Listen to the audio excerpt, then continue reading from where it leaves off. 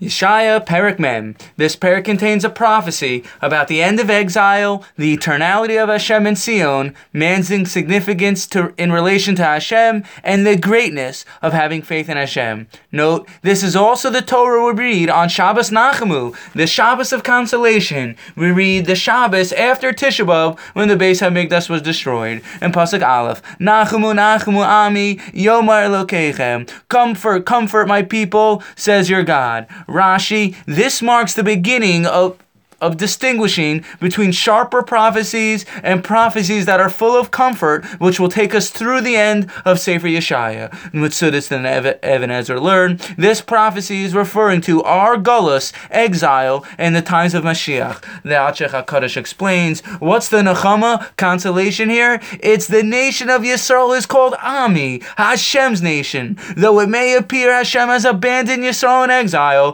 Hashem is still with every single member of Am Yisrael. Sefer Sikkas HaTzadik explains, the Ikar of Yahadus, the main foundation of the Jewish religion, is to have a Jewish name. The main fact a person is called Yisrael and has a Jewish name is enough to comfort oneself. The Sfarim HaKadoshim explain, as mitzvahs can be performed for ulterior motives, the fact you have a Shem Yisrael, a Jewish name, created a Yid, is something which is completely pure, as Hashem chose your neshama to be part of Zera Yisrael. This was the comfort of Yeshaya relating, Yisrael is my nation, by virtue of the fact I, Hashem, have chosen them. My love for them is totally pure, and therefore Yisrael can console themselves by collecting their ultimate good points that they are a Yisrael. In Pasuk Beis, Debra Alev Yerushalayim v'yikru eleha ki melat tzeva ki nertza avona ki lecha miyad Hashem keflayim b'chol chatoseha. Speak to the heart of Yerushalayim, tell her that her term of service has ended, that her sins have been forgiven, as she has been punished doubly by Hashem for all her sins. What does this mean? Yisrael was punished doubly for all her sins. The Radak explains the two exiles, Galus Bavel and our current exile. The Targum explains Yisrael will receive so much comfort and relief, it will be as if Yisrael suffered doubly.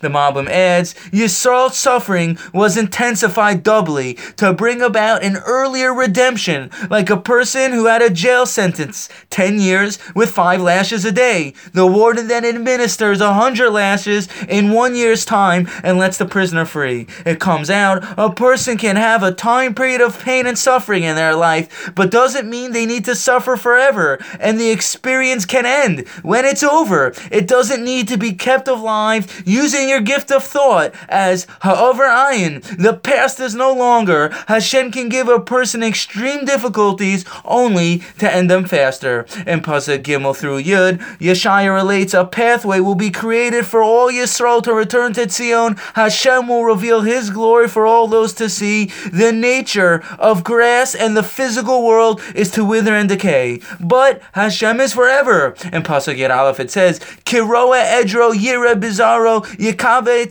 Telayim uvecheko yisa alos yinahel. Like a shepherd pasturing his flock, he gathers the lambs in his arms and carries them in his bosoms, leading them to the mother sheep. The Mitzudis explains, just like a shepherd who gently and delicately takes care of his flock and guides his flock to where it needs to go, so too Hashem does with Am Yisrael. The Radak brings in the name of his father an emphasis on the words Edro, Hashem's personal flock, not a flock he was hired to take care of. Yisrael is Hashem's personal flock. And Pasuk Yud Beis through Chavav, Yeshaya now describes the man's insignificance next to the greatness of Hashem. The gist is, who created the world? The grass, the dust, human beings, all of physical reality as we see it. Who can fathom or understand Hashem? The world is like a speck dust. Who can you compare Hashem to? Certainly no man-made idols can even come close. Earth is nothing compared to Hashem. Lift up your eyes and see who created the world around us. In Pasuk Chav Zayin through Lamed, Yeshaya relates Hashem supports those who trust in Him.